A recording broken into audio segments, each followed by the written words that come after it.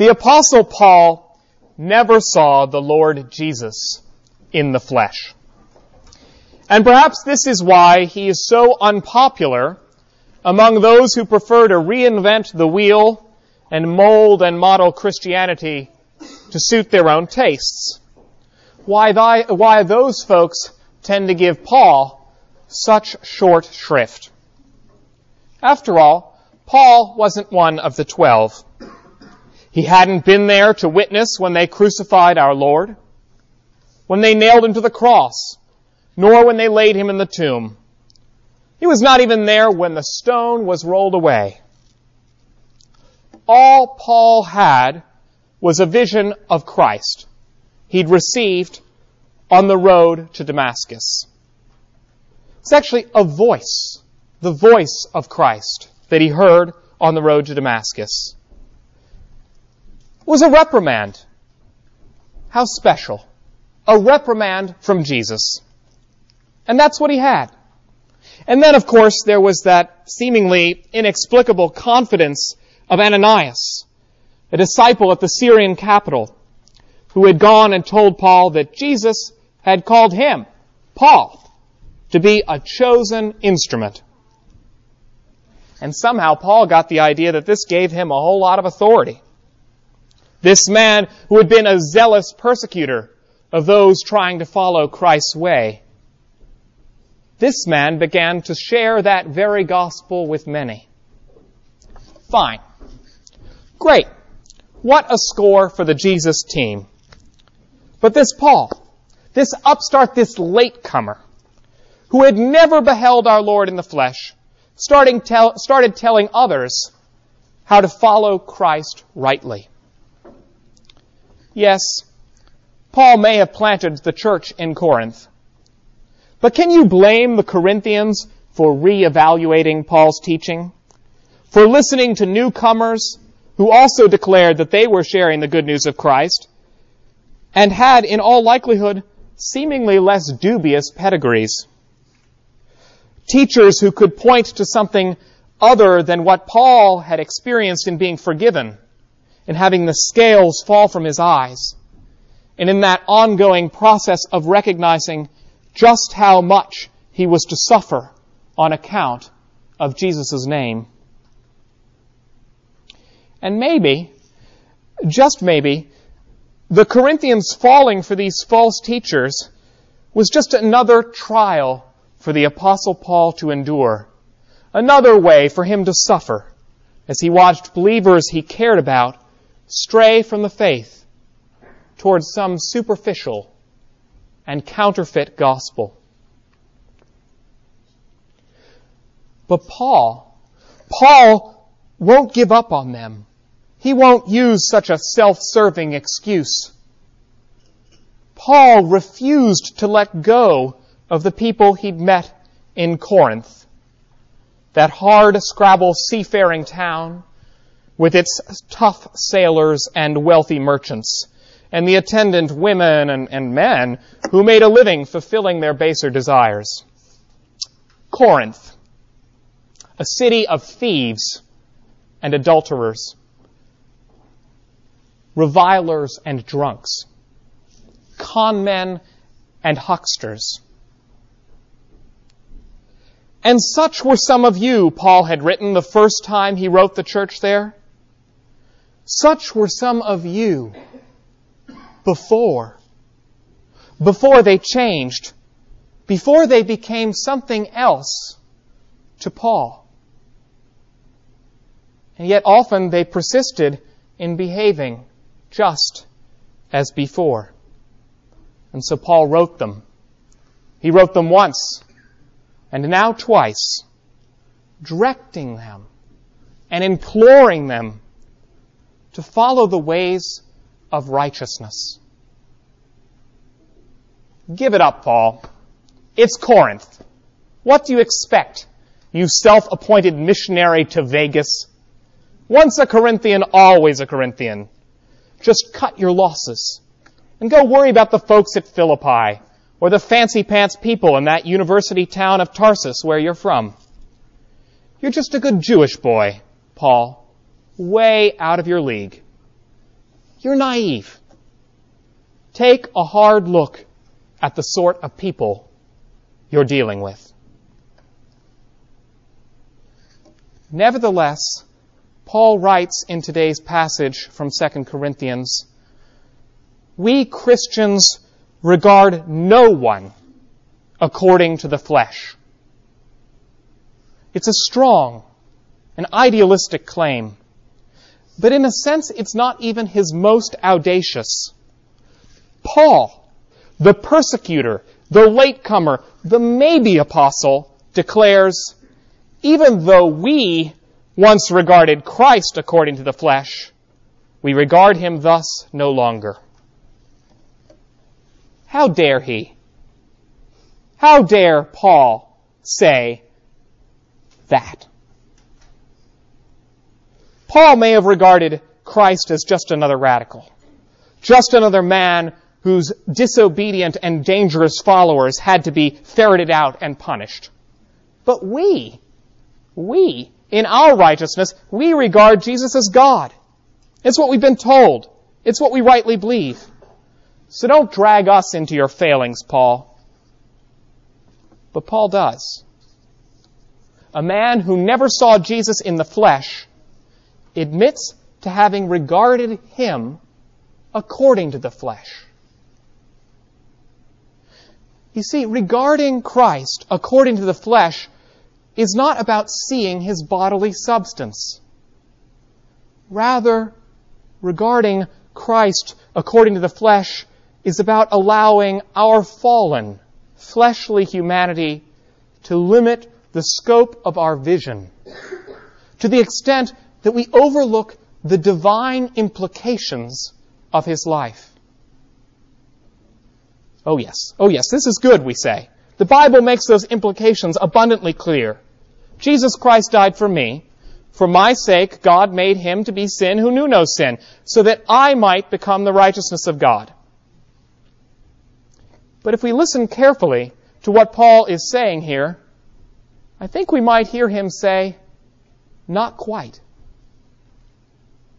How quick you and I are to repeat the Corinthians' mistake. For us to think to ourselves, as long as I've sorted out the drama between God and myself, for myself, I'm in the clear. What a fleshly way to regard our Lord. What a fleshly way to regard our world, to put ourselves at the center, to see just one relationship, the relationship that gets us eternal life, that gets me eternal life, rather than seeing that in my neighbor. We don't have much trouble regarding Christ as permanent, seeing him as somehow forever alive and there. It's easy for us because we know Jesus to be God. Of course God is permanent. Perhaps this is why Paul asserts so clearly that Jesus, who knew no sin, became sin. Christ's passion and resurrection is not meant as a simple demonstration of the power of God to conquer death for himself alone. It's much more. It's the reconciliation of God and man, of God overcoming the power of sin for us. And through Jesus' reconciling work on the cross, Jesus receives eternal life, and so do we. Jesus Christ lives eternally, and so shall I. We declare that comfortably enough. And yet, the rub, the thing we have so much trouble with, is the permanence of others. It's simply so easy to regard others according to the flesh. Other people can be so tiresome, so difficult, so dishonest, so insensitive, the list goes on. And so we treat others as temporary features of our lives. that are like sort of side characters, worth treasuring and cultivating only so long as it's convenient. But you know, the Corinthians were anything but convenient for Paul. They were anything but convenient, period. Yet Paul would not let the Corinthians go. And so he wrote them. And he says, almost as much to us as he said to them, "Therefore, if anyone is in Christ, he's a new creation. The old has passed away. Behold, the new has come." We might rephrase these words. All who are in Christ are made permanent. For our sake, God made him to be sin who knew no sin, so that in him we might become the righteousness of God, Paul writes.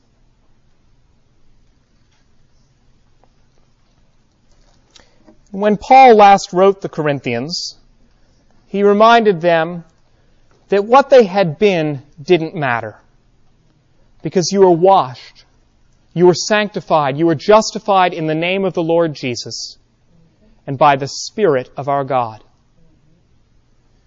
Evidently, the Corinthians were not made perfect people through this deed. But for Paul, they were made something more. They were given eternal life. They were made permanent to him. Thank God for calling Paul, a man with so few qualifications other than a persistent love, spurred on by a vision of his fellow man that was anything but fleshly. And Paul wrote, "Therefore, if anyone is in Christ, he is a new creation. The old has passed away. Behold, the new has come. All this is from God, who through Christ reconciled us to himself and gave us the ministry of reconciliation." Life can seem so fleeting and exhausting. People can seem so darn annoying. And those we love can leave us wishing we could write their problems out of our lives. That we could say, they're justified, they're perfect. And indeed, sometimes the problems of those we love become so great that we find ourselves wishing that they wouldn't even be in our story any longer. And we're torn. We want to love our neighbor. And yet, it's just so difficult. It's just so hard. It seems like such a waste of time. And yet, Paul's example gives us permission. It gives us permission to care, to find treasures in the people who simultaneously annoy and delight us. And setting aside our fleshly regard for them frees us to come to them as reconcilers, to come to them with forgiveness, not conditionally given, but already earned by God and freely given by Him alone. But the best part of this news, the best part of this word that Paul shares in this passage, is because if we look honestly enough at ourselves, we know that we too are Corinthians. We too can drive our brothers and sisters in Christ to despair. We too slip backwards into the lives we're trying to leave behind.